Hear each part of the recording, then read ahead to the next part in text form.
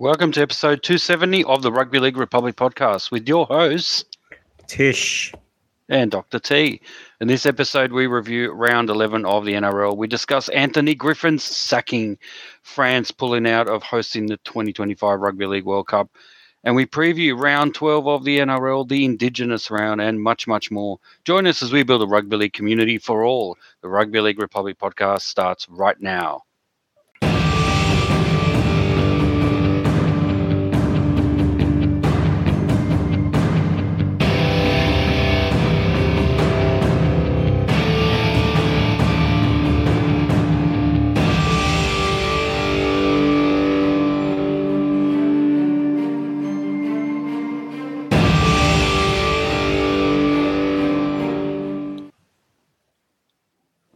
Welcome to episode 270 of the Rugby League Republic Podcast, where we aim to bring you the everyday fan's perspective on the greatest game of all, Rugby League. This is Rugby League for the people. I'm your co-host, Dr. T. Joining me is Tish.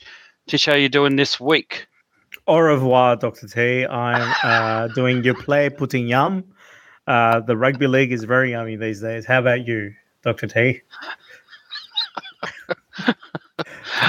I have been updating my CV specifically around my NRL coaching ability.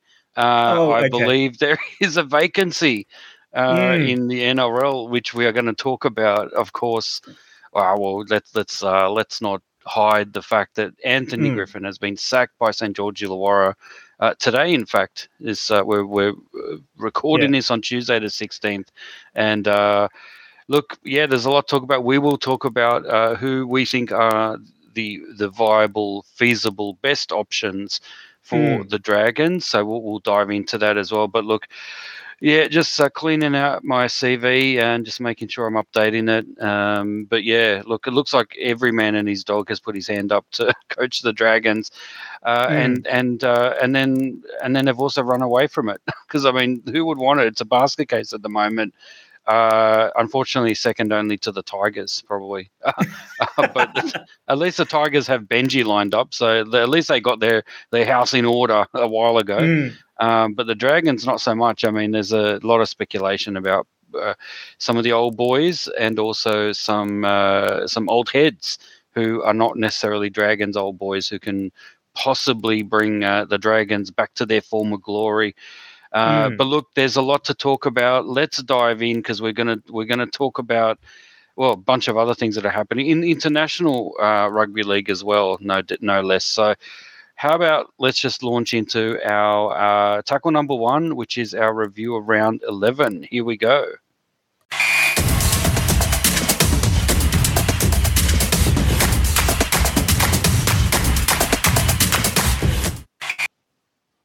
All right, round 11 saw some very interesting matchups, some close games and some blowouts and lots of drama. The main one being the last ever game coached by Anthony Griffin for the Dragons, at least for the time being. And no doubt the straw that broke the camel's back. But let's dive into it. So firstly, we had the Thursday game with the Storm beating the Broncos 24-16 at Amy Park. Then we had the Warriors 24-12 over the Canterbury Bankstown Bulldogs at Accor Stadium on Friday night, the early game. And the main game, Penrith Panthers versus Sydney Roosters, ended up being a total demolition, 48-4 Panthers over the Roosters. I don't think anyone expected that much of a demolition. South Sydney Rabbitohs, Saturday at 3 p.m. at Accor Stadium, 20-0 over the Tigers, the Rabbitohs winning that one. Back up to Townsville at Saturday, 5:30 was the Cowboys, probably the final nail in the coffin of Griffin, 42-22 over the Dragons. And the main game, the evening game at Saturday, 7:35 at GRO Stadium in Canberra, saw the Canberra Raiders 26-18 over my beloved Parramatta Eels, who were a little bit disappointing, I must say. The Knights, Sunday, 2 p.m. at home, McDonald Jones Stadium, the return of Callum Ponga. Well, the second game back from injury for Callum Ponga. Let me get that right. The return from after the Bali trip for the Knights. 46-26. So look over the Titans, and look, that must tell you that, sometimes we just need a mid-season Bali trip, guys, just to come back raring to go. And finally, the Sunday 4 p.m. game, the Battle of the Beaches ended up in favour of the Cronulla Sutherland Sharks, 20-14 over Manly Warringah Sea Eagles at Four Pines Park, Manly's home ground. So, look, and obviously the Dolphins had the bye there, so they had a chance to rest. Although I don't believe Wayne Bennett would have sent them to Bali. I think they've got some good beaches up there where they are at Redcliffe. So there you go. Look, lots to talk about in round 11. Sorry, but I would say. For me, there were a few highlights.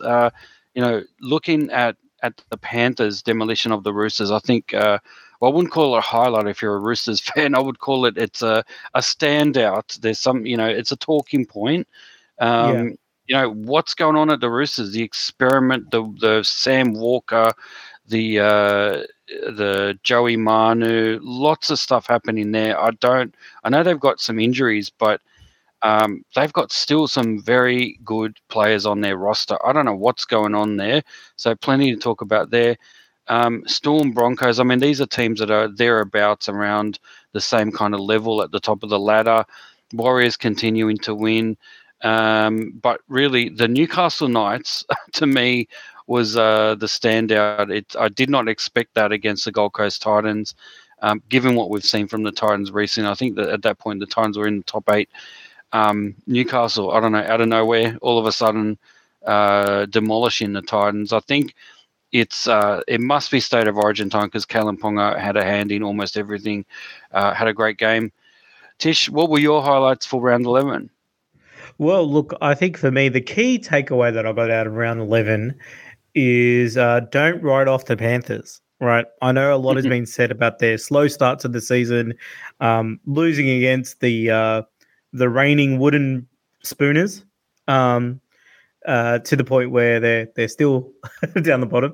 But yeah, they lost to the Tigers, so people thought, like the Panthers, they've lost all these key players. But look, they went about, did their business, and dominated the Roosters throughout the whole game, really. And it was like an 80-minute performance, and and I don't think they have a full complement of players as well. So they've got stand-ins happening right at the moment, and they're performing well. And I thought that what emerged for me was that the Panthers and the Rabbitohs, they're probably the two front runners in terms of the heavyweights that will go close to getting to the final, if not winning it. I think the Rabbitohs look good, and they look good against the Tigers. Even though the Tigers had a spirited performance, they still won quite convincingly. Not a thrashing, but still, a 20-point margin, which is, and they kept the other team to nil. So it's pretty good for the Rabbitohs too. So I think the Rabbitohs and Panthers are emerging. And I think, the Broncos and the Sharks, they're not too far behind, but they sort of lacked a little bit. I mean, the Broncos went down to the Storm, who haven't had the best season as well. And, there are teams that are sort of, I think round 11 showed that there are teams that had a bit of a slow start, but are now starting to emerge as real contenders for the premiership, as well as other teams that in previous years we would have liked what they're doing, but they don't seem to be performing that well. And obviously, you're bringing up the Roosters, but I think the Roosters, the Sea Eagles, the Eels, as well. Unfortunately, Dr. T, I think all these three teams are teams that have performed well over the last few seasons and have made it to the final series, but all of them losing games over the weekend, and all of them sitting outside the top 8, with 4 or 5 wins respectively. And teams like the Warriors and the Raiders, the Dolphins, they're all, teams that have sort of missed out on the top 8, or, all above them on the ladder. It's kind of interesting. And, you brought a team up like the Knights, right? The Knights had the bye, they come back, and they look like world beaters. Kalen Ponga looked excellent. He kind of, I think he was the main threat, and he looks lethal, actually. And then so a bit worried about State of Origin. I know we'll talk about that later, but I think that, it's kind of showing that there's probably 2 standout teams. One team, my team, the Tigers, that I don't think is that crash hot. But then you've got sort of the remaining 17 minus 13 teams, all pretty close to each other. Any one of them can beat any other of them any given Sunday. As Al Chapino, yeah, Pacino. Pacino, not Chapino. He's that's Chat GPT's I uncle. was going to say Chortle, but I think that's like a sausage or something like that. So yeah. Let's not go there. It's probably a swear word in a language we don't know. Anyway. Okay, yeah, my apologies to just be careful. friends in Morocco, yeah. Sorry, I'll let you. I cut you off there. Sorry. Yeah, no. I'm just going to say, I just think that I think what's come out is, as I said, the Rabbitohs and the Panthers certainly being favourites, but I think the rest of the teams, like even the Cronulla Sharks versus Manly Sea Eagles at home, Cronulla being able to win against Manly, I think that's a big, big win, and it kind of shows that, it's very tight, this competition this year. All right. Speaking of competition, there's a lot of competition for the St. George Illawarra Dragons head coach now that Anthony Griffin has finally been sacked. And that's the topic for tackle number 2. Here we go.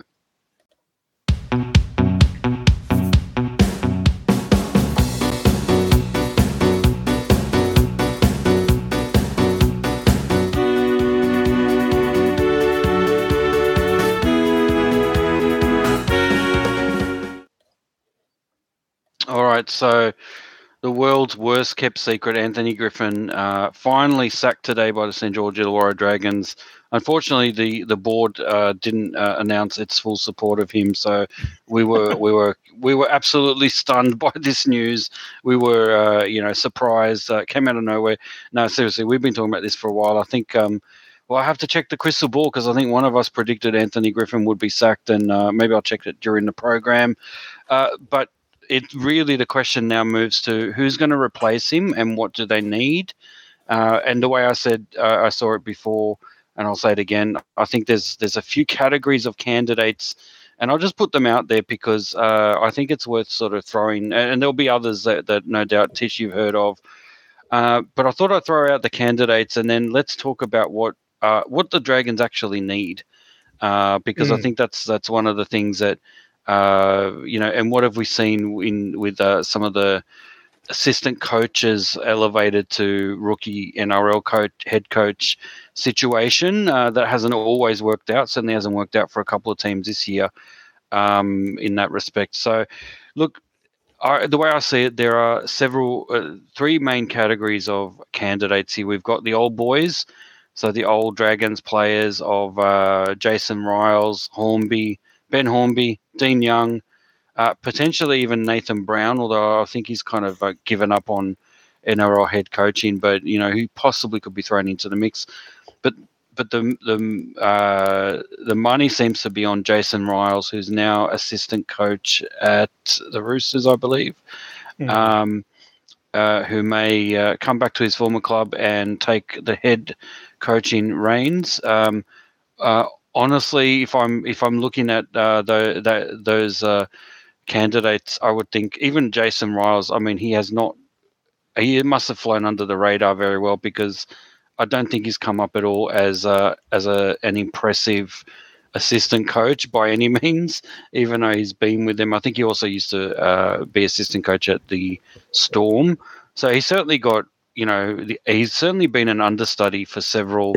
Very good coaches, but that's neither here nor there. But look, the second category I see is the old heads. So these are old heads that have actually, won with other clubs, and the two standout candidates are Desi Hasler, obviously, who've won 2 premierships with Manly, and Shane Flanagan, who won the Cronulla Sharks inaugural, coached the Cronulla Sharks to the inaugural win in 2016.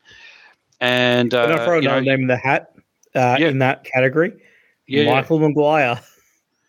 Maguire, who is actually he's not at the moment. I believe he is with Canberra as like their head consultant, football consultant or whatever. So he's not really coaching at the moment, but he certainly would be. It wasn't that long ago that he got ousted. So And then finally, I would call this the old boy. This is someone who used to play for the Dragons a lifetime ago. And, we saw him recently take up at short notice the reins at the Bulldogs when they were at their worst and turn them into a competitive team. Mick Potter. Now I have not seen his name being thrown around at all on social media or anywhere else where I've seen this being discussed.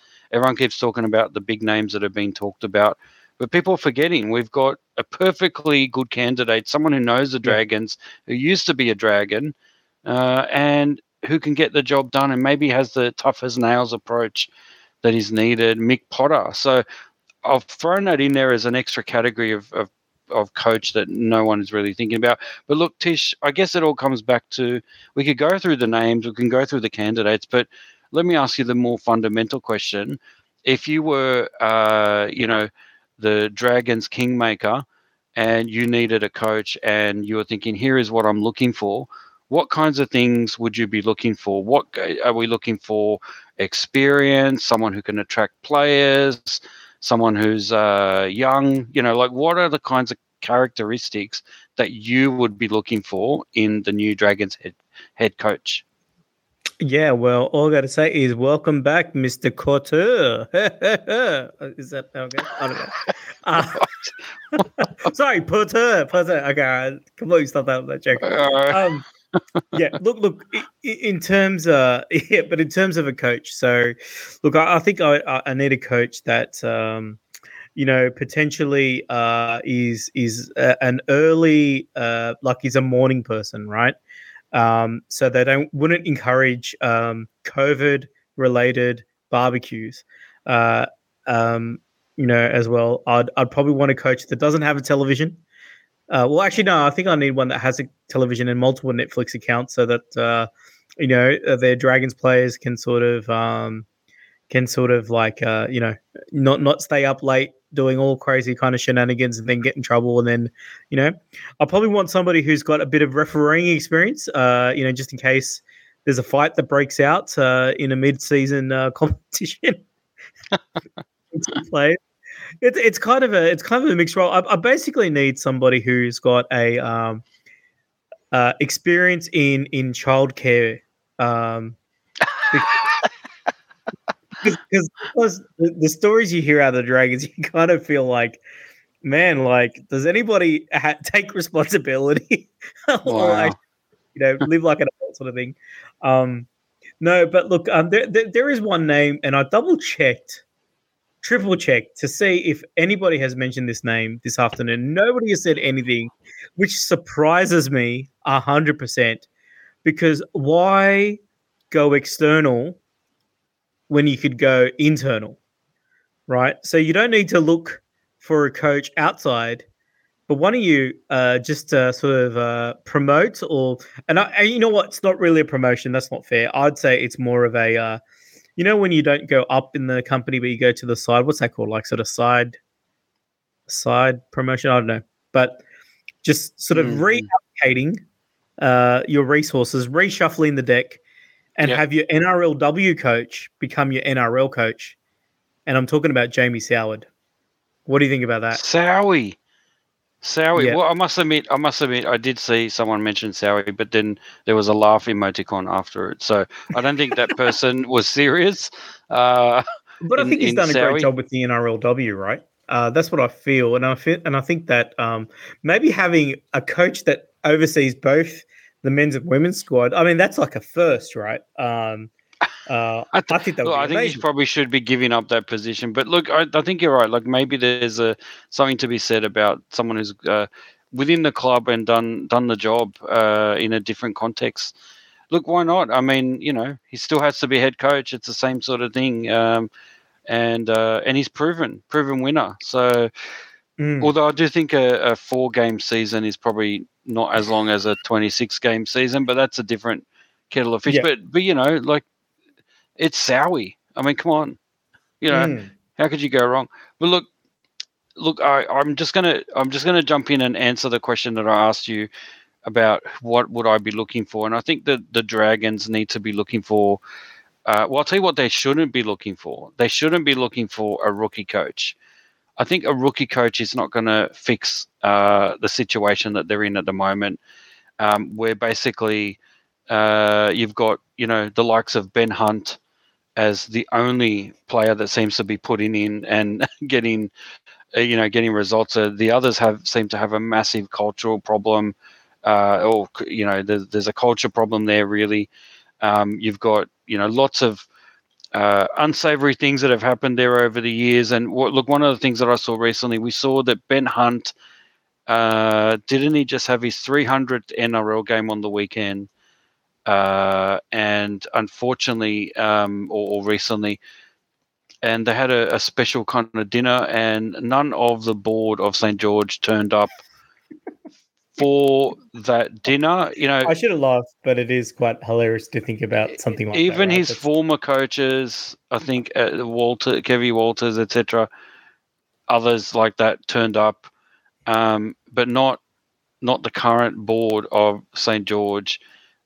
Which I think is disgraceful, and a lot of people are saying, this isn't going to be a rant against the board, although it probably could be, because whoever gets in there will have their work cut out for them dealing with the board. But I think there is a broader problem there at the Dragons around culture, and I'm just telling you that because I'm setting up the context of what I think should be happening with the coach. If I was a kingmaker and waved a magic wand and got them the perfect coach, I don't think a rookie old boy coach like a Riles or a Hornby or a Dean Young is the way to go. I wouldn't even consider going to Nathan Brown, who was a former Dragons player and certainly a much more experienced coach. Would I be going with Hasler, Flanagan, Maguire? Well, I mean, I guess each have their own individual sort of. Well, let me be broader than that. Would I go for an old coach that has won before, and an experienced coach who has won recently? I think potentially yes. That's what they should be going for. Someone who's been there and done that and knows the culture of success. That's what they really need, is someone who can indoctrinate everyone into a culture of success. But more importantly than that, I think they need someone who can do that, but also attract new players. So I think there needs to be someone with a bit of a high profile, someone who's got a bit of respect and who players want to sign on to that club to work with that coach. And so that seems like a wish list that is hard to fill, but I think immediately if I look at the candidates, I would completely knock out any idea of a rookie coach. A rookie coach coming into this situation is not going to fix things. I think there needs to be an experienced coach, someone who's been there and done that, and who also can attract talent, because that's what they're lacking as well. They've got not a solid roster compared to, say, the Roosters and other teams that are vying for the top 8. So, Tish, I don't know what your thoughts are on that. With that criteria, if you agree, who does that leave us with? I mean, potentially, is it bringing Michael Maguire out of self-imposed coaching, retirement, or is it something else? I'm not sure. What do you think? Yeah, well, that's a pretty hard criteria to actually, sort of admit, like, particularly the attraction part of it, because, like, you need to have a coach that people want to play for, right? So, and it's very hard to figure who that could be, but it will definitely, I think, it will rule out all the assistants. I think the Panthers have run out of assistants that other clubs can poach. That's right. Right. And then so you'd have to go to like a Storm or a Roosters thing, and then they're probably not the best sort of candidates these days as well. And then so Brisbane's just got back up there. I don't know who the assistant at South is. I mean, the South coach at the moment used to be an assistant as well. So yeah, but so then the only other option is an old coach that people. I mean, Des Hasler, he got sacked, right? So whatever happened, I don't know if it's a sacking or not, but how many of those players that played for Des last year would all of a sudden want to drop Manly to go to the Dragons? I'm not sure he has that sort of pull, right? Same sort of thing with, like, there's not too many Wayne Bennett's out there. I think Wayne Bennett's kind of the only coach at the moment that really has that, right? Maybe a Craig Bellamy, like maybe some, if they somehow got Craig Bellamy, they'd be doing it. The only other person I could think of is Shane Flanagan, because Shane Flanagan, he hasn't been an NRL head coach for a while. He had great success at the Sharks, and I think he was one for developing players as well. So I've just noticed, listening in, a lot of people would ask for certain players that he would involved with in the development, and he'd talk about their gameplay and stuff like that. And I just thought, wow, Shane Flanagan is a really smart rugby league mind. Fair enough, there are some baggage controversies stuck around him, but ultimately, I think he's got the talent to really do a good job wherever he goes, and I think he's also got the ability to pull some players back in at the Dragons. So, and I think that's where the old boy candidate comes into it too, right? Because, and that's why I thought like a player like Jamie Soward, who's kind of in around the place at the Dragons, but also like a lot of he's got some connections with the Panthers, and he's got a lot of people know Jamie Soward, and I think a lot of halfbacks in particular kind of his kicking game was kind of really renowned, right? And I think he's one of those halfbacks that in an era where only one player got picked and kept on losing for State of Origin, he was like the unlucky understudy halfback that never really got a full go at it, right? But everybody knew his potential. So I feel like a lot of players can resonate. The Jamie Soward, the attractor of the overlooked player. Fair enough. Yeah. But look, so you're landing on Maguire, on Flanagan, which I think we did, like, certainly in the early days when there was talk of him coming back. A lot of players were going to bat for him and saying, this is a coach that I would follow. So I think perhaps more so than Desi Hasler. But I think you landed on something very interesting. I think Flanagan might be a good option. That's not to say that this will happen. If we know the board of the St. George Illawarra Dragons, we know they make terrible decisions. So they'll probably go for Jason Riles. In fact, I can almost guarantee that he's a shoo-in. So, lock that in, Nostradamus. Next week, we'll find out that Jason Riles and Ben Hornby are the duo that will take this club forward. But look, I don't know. I don't know if that's the right approach, because, you need to have a successful person there who knows the culture, who can change the culture. And that's what they desperately need there. But look, let's leave it there. While we're in the business of picking and predicting, let's talk about who might be State of Origin bolters in Tackle 3. Here we go.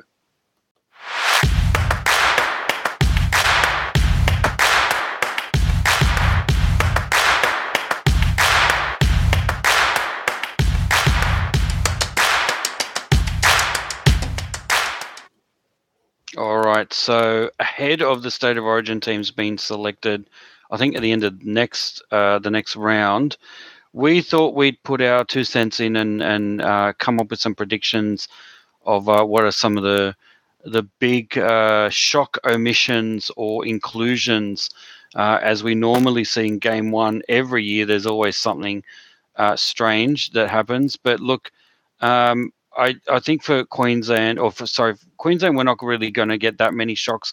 I do think there is one shock that we will probably not see coming, but that is Dane Gagai. I wonder whether he is on the outer at the moment. He hasn't really been performing well for quite a while. I know Queensland is all about the loyalty and the keeping the incumbent there, but I think there may be a case for other players potentially to get in there. I don't know if Kurt Capel is going to be moving back to the centres from where he originally was. I don't know if that's too big a move, and I don't know who's going to replace him if they do get rid of him. But I think Dane Gagai, out of all the players that are in line for the Maroons, would be my prediction for a shock omission from Billy Slater's squad. Tish, sticking with Queensland, what do you think? Are we expecting any shock inclusions or omissions for Queensland? Yeah, look, with Queensland, I haven't really... Look, what I find with Queensland is that every year they'll have at least one like shock.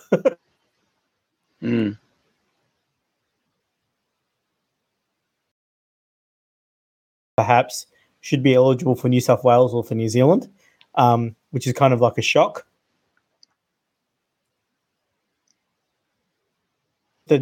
Like a rookie, right? So if I go to that part, and I'm not 100% sure if he is eligible or not, but I know that he is definitely. Well, he's playing for the Broncos, and every time I see him play, I think, wow, he's like a standout. And that player is Ezra Mann, right? Ezra Mann just debuted in 2022, right? And some of the skill that this guy has shown on, like, sort of, coming off the bench for the Broncos or even starting, he's been pushing in, right? And I think he's been absolutely fantastic. So I could see a guy like Ezra Mann going into like the bench, right? I think last year we kind of saw that with Murray Tuilagi, right? He was kind of like, a very young player, and I think they also had even another Cowboys player as well. That was the second role that sort of was playing well and got into the squad. I just can't catch his name, but I think I like a guy like Ezra Mann is like kind of perfect for that Origin bolter for Queensland.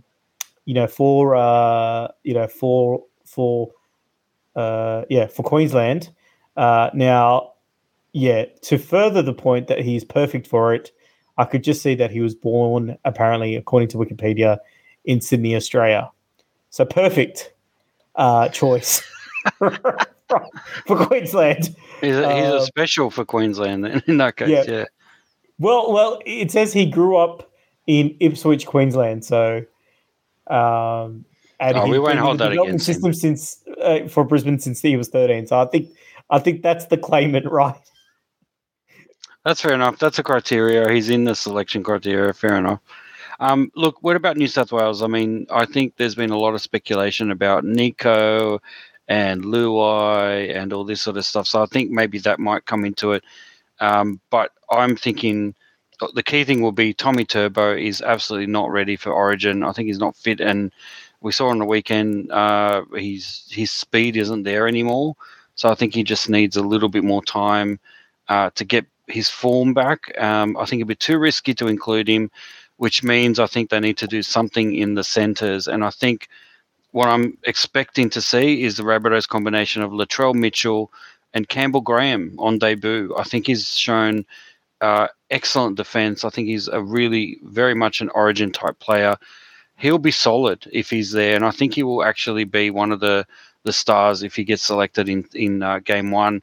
So I'm expecting Campbell Graham to be selected. Probably not so much a bolter or a shock, but given the situation, I just see him being picked. I think Addo Carr will be picked as well, which I think a lot of people will shock a lot of people. So unless he's injured, I believe he's not injured. But yeah, I think he will also get selected. And I think the only other kind of thing I'm predicting is, from what I've seen, I think Damien Cook will start and Coruscant will come from the bench, which is not what we expected, I think, going into this year.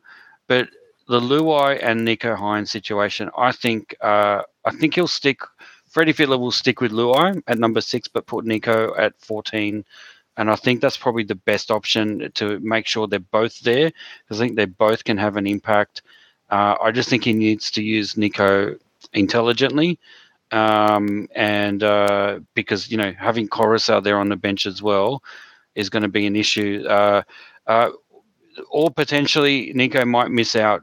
Maybe Coruscant will be enough to cover the halves and the hooker role, and Nico's not required. So, Dish, what do you think?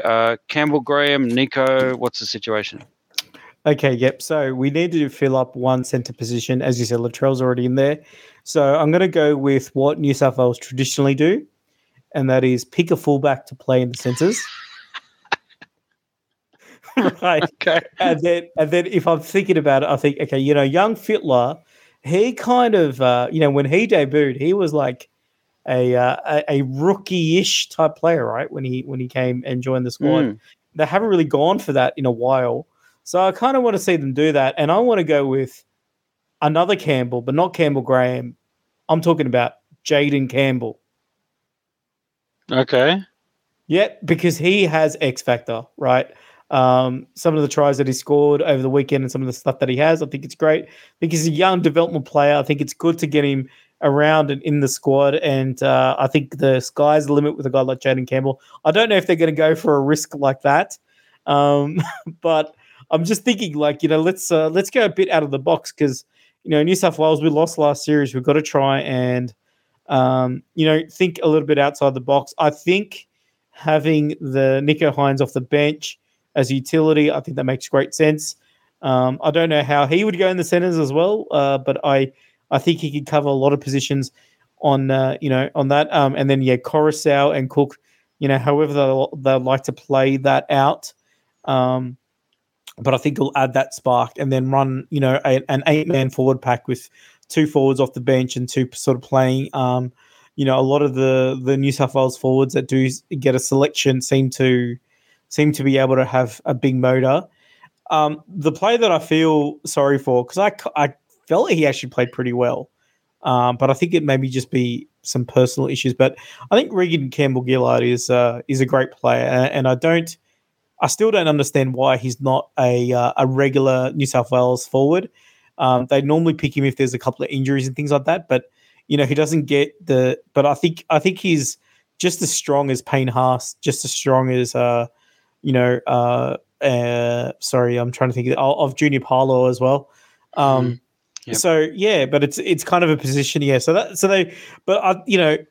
If they were to go outside the square, I think. Look, I think Campbell Graham's a great player too, by the way. I think he kind of deserves his spot as well. But I wouldn't mind seeing a Jaden Campbell debut for New South Wales in the 2023 State of Origin. All right. Look, let's watch this space, and by the weekend, we will find out more. Speaking of this weekend, well, it is the Indigenous round, so we thought we'd just have a bit of a spotlight on what is the Indigenous round and what has the NRL done this year to celebrate it. Here we go, tackle number 4.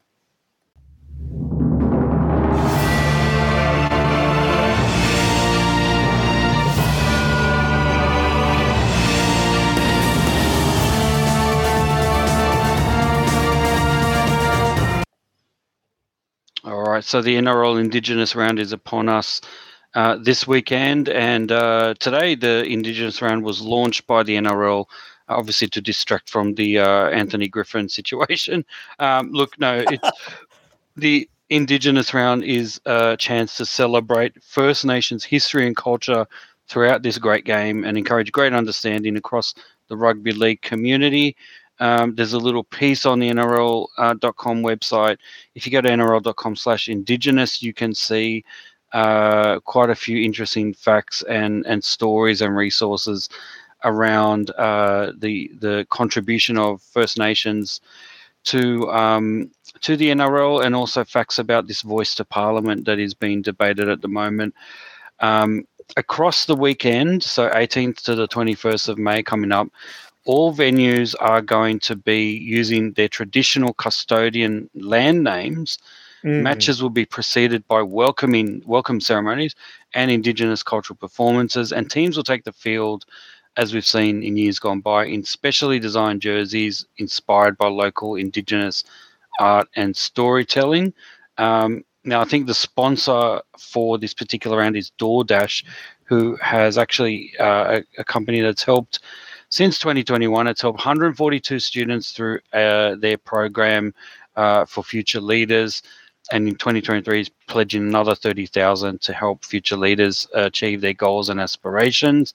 So I thought I'd say, look, this is a special round. So if you do get a chance to get out there and support the NRL on the Indigenous round, it'll be, there'll be a little bit more, few special things that are happening to remind us of the contribution of the Indigenous cultures and players over the years to rugby league. And I thought I'd finish this, Tish, with the names of the traditional custodians of each of the home games for the games this weekend. So I'm going to start with the Broncos and the Panthers, who will be playing at Suncorp Stadium. And Suncorp Stadium is the home of the Yagara and Turrbal people.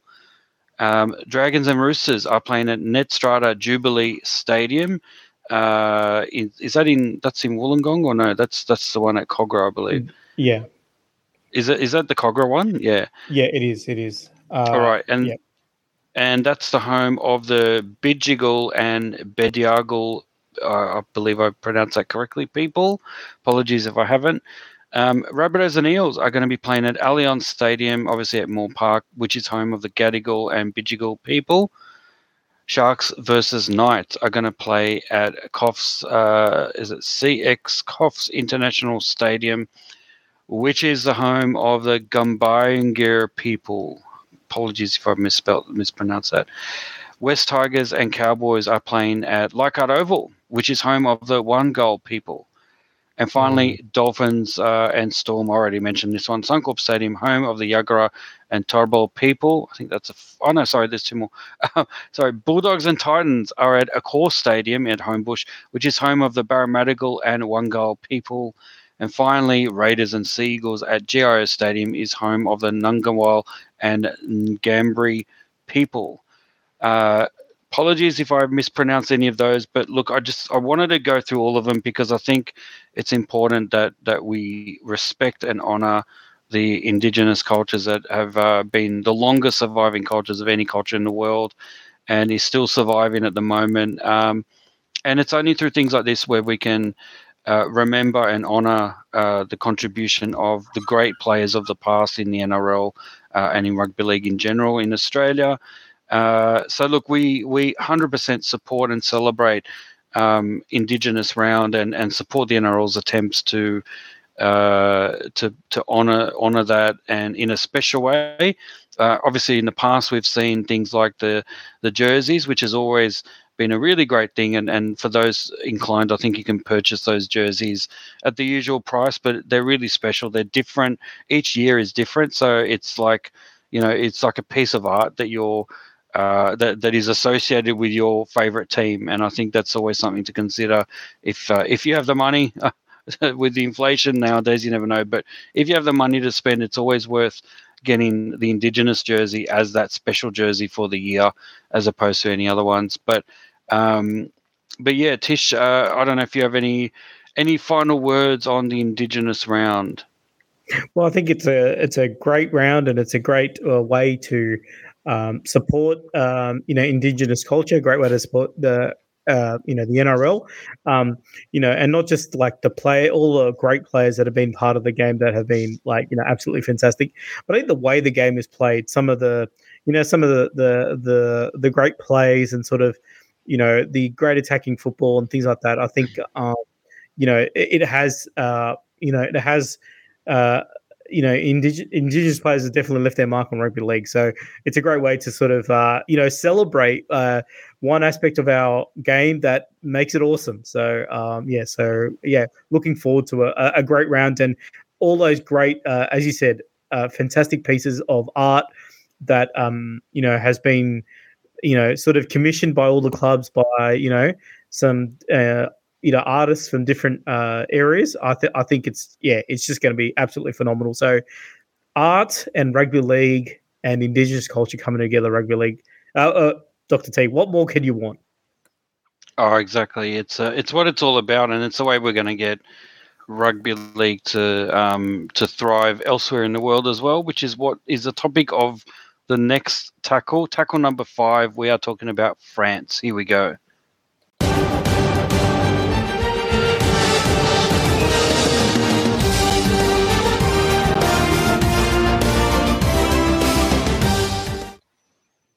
All right, so the big news is that France is pulling out of hosting the Rugby League World Cup in 2025.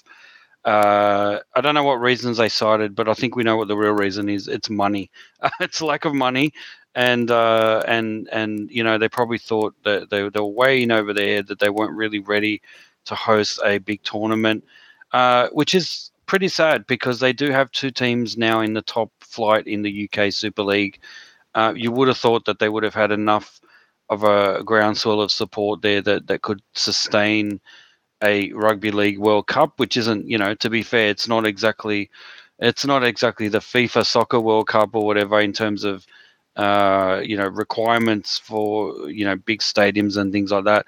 But certainly France, I think, was more than capable. I think what they found when they crunched the numbers is the money wasn't there. And so that, look, just like we did before with Anthony Griffin, we're not here to dance on the grave of France and talk about how they've surrendered yet again historically, this time in Rugby League World Cup. But we're more here to talk about where should who should host the 2025 Rugby League World Cup? What other options are there available to us? We don't have that many in International Rugby League. But Tish, I put a proposal to you that it is a no-brainer that this entire World Cup should be hosted by, I believe, a country that is deserving of recognition of the way that they've supported rugby league during the pandemic and sacrificed so much, especially in the form of one team in the NRL. And I'm talking about the country of New Zealand. I think should be the host. I think the interest is there, the money is there. There will certainly be a party atmosphere if we've got all the countries in the world converge in New Zealand. And let's not forget, New Zealand has the capacity to have lots of Aussie supporters, obviously New Zealand supporters, but also lots of the South Pacific Island nations. Also, people from those nations do call New Zealand home, even more so than in Australia. So you're going to get some epic, Tongan, Samoan, and Fijian games going there with support from. It will feel like home games for all of those nations. So I think it's a no-brainer. New Zealand is the next frontier here, and we need to focus. And I'm not suggesting even a joint thing with Australia, just completely New Zealand. Let them sort it out. They will have enough capacity. They will have enough big stadiums and interest to survive this and to make it a very successful World Cup. That's my proposal. Tish, what do you think? Okay, right. Dr. Z, well, I think that's a fantastic proposal, and I think that's got lots of merit, and I think you made some very good points. I'm going to offer you an alternative, but before I do, I just want to let you know what I have just recently done, and maybe I'll implore you, Dr. T, to do the same, but I just went onto Google. I typed in RLWC France 2025, and I hit news, right? And when I did that, the second publication that came up is the Japan Times. And I thought, wow, is there interest in the land of the rising sun for the game of the Steeden Bulls? I don't know, but there you go, Japan. Wow. We'll talk about breaking new ground. I thought, that's interesting. It's a news item in the Japan Times. But look, what I think what they need, sorry, is that what you say as well, Dr. T? No, I haven't done that yet. But yeah, like that, I believe you. Yeah. Okay.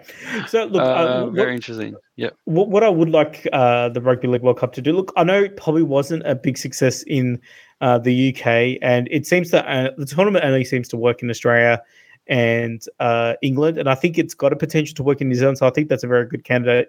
But I think if you're going to go to countries where you're trying to develop and build the game a bit further, I think the way you do it is you do all the games at one venue, a bit like Magic Round, but you do it for every weekend. And then so you have 5 consecutive weekends at 5 different cities, and then you can get the whole city behind a particular round where, they'll see all the great teams and all the great lineups. So if you were to do this tournament like that, almost like a World Cup series, right? I think that you could probably do one with within the Pacific Islands, right? So you'd do round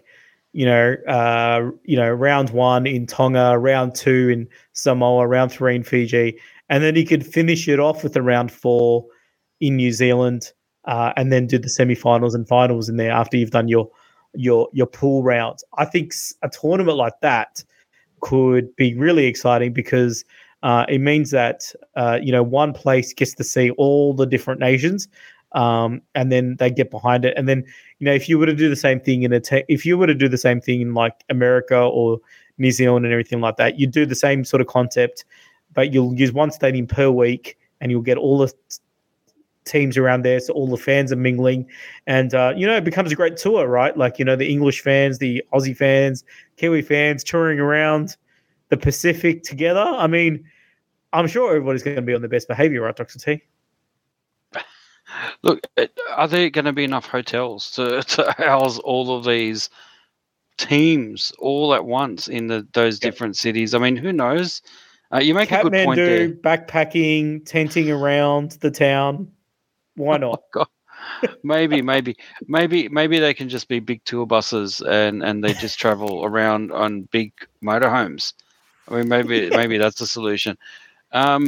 Look, who knows? I think it's a good idea. I think if anything, the idea of how to run that tournament edges me more towards my initial thoughts around that could be done, and it could be done in New Zealand successfully. Because you could definitely do that.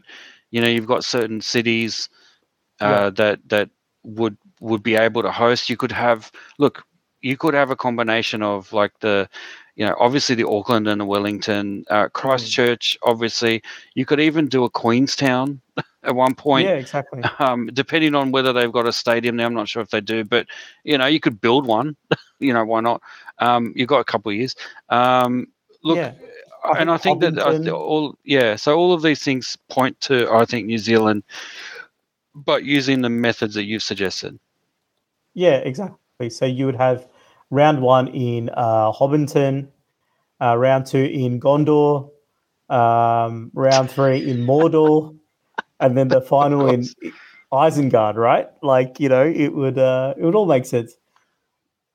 Totally. The Middle Earth World Cup. That's it. Yep. All right. But look, let's see what happens. I think it's very disappointing news that in the international rugby league scene, but I think it just sort of shows that, look, money does talk. And maybe we just need to reconsider that, look, maybe it was too early to give it to France. I think they need to do a little bit more development at the local front. But I personally think New Zealand is ready for this.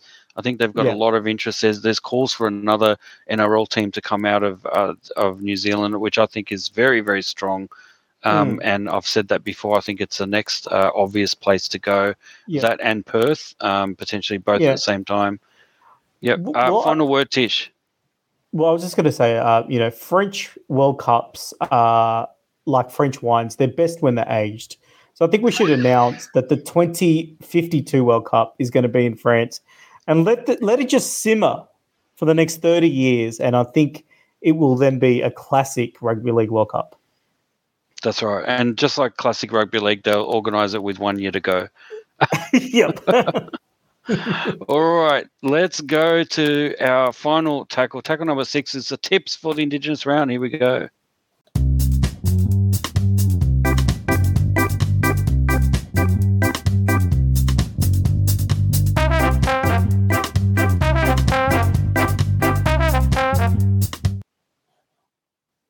All right, after round 11, you are on 55 points, Tish. You got 7 out of 8 correct. I'm on 49. I only got 5, so you're streaking further and further ahead. You're with your lead.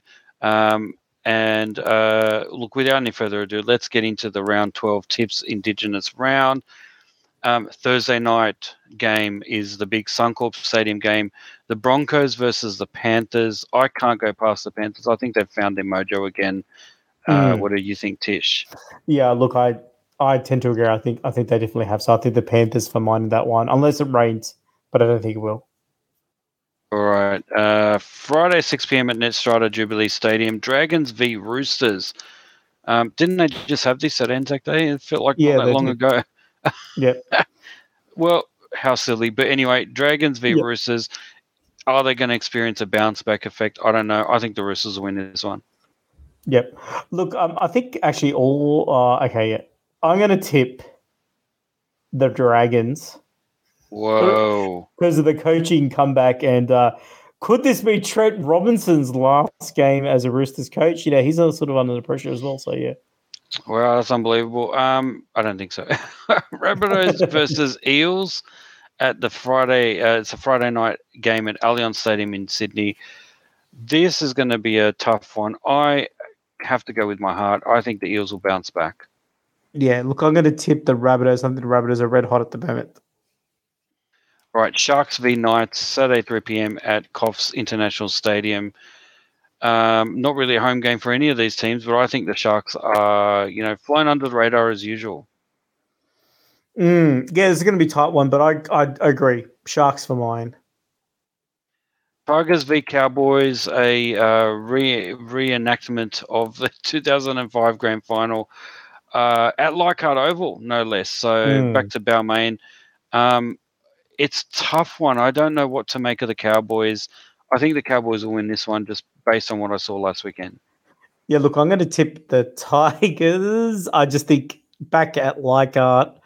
Let's go for the Tiger. Yeah, let's go for a win there, good boys. All right. Dolphins versus Melbourne Storm at Suncorp Stadium. I'm tipping an upset.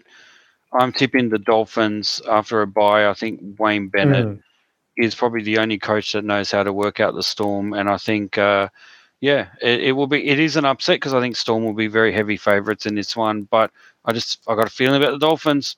Yeah, I'm going to tip the Storm because normally I would go the Dolphins. I think the Storm. I think there's a few players that are ex-Storm players playing for the Dolphins. I think the Storm are going to be raring to go. All right, the Bulldogs versus the Titans are at the Sunday 2 p.m. game at Accor Stadium. I think the Titans will win this one based on what I've seen. I think the Bulldogs are still struggling at the moment. Yeah, look, I'm going to tip a bit of an upset. I'm going to tip the Bulldogs here. I don't think the Titans travel that well. All right. GIO Stadium, Sunday 4 p.m. We've got Canberra versus Manly. I think based on what I've seen, I think Canberra are in a little bit better form than Manly at the moment. Could go either way, but I think Ricky Stewart has fired them up. And, I think they've weathered the storm of the Jack Whiten situation. So I think they're now focused again. And I think that's when the Raiders can be dangerous. So I'm tipping the Raiders. Yeah, let me tip the Raiders as well. I think it's going to be a great game, but I think the Raiders are sort of improving. And I think Manly are a bit stagnant at the moment. All right, and of course the bye goes to the New Zealand Warriors, who will no doubt use that very wisely and not go to Bali. Look, that ends They'll go to Australia. Yeah, exactly. That's their holiday. Look, that ends the podcast. Thanks for listening, everyone. It's going to be a big round coming up. A lot of things have happened this week, and we look forward to the Indigenous round this weekend for the NRL. So get out there if you can and support the Indigenous round, the NRL, and your club. Tish, thanks once again for a great podcast. Over to you to wrap things up. Well, thank you, Dr. T, and I'd like to thank everybody for listening. But that's all the time that we have for this edition of the Rugby League Republic. We're your hosts, Tish and Dr. T. Join us next time on the Rugby League Republic. Bye for now.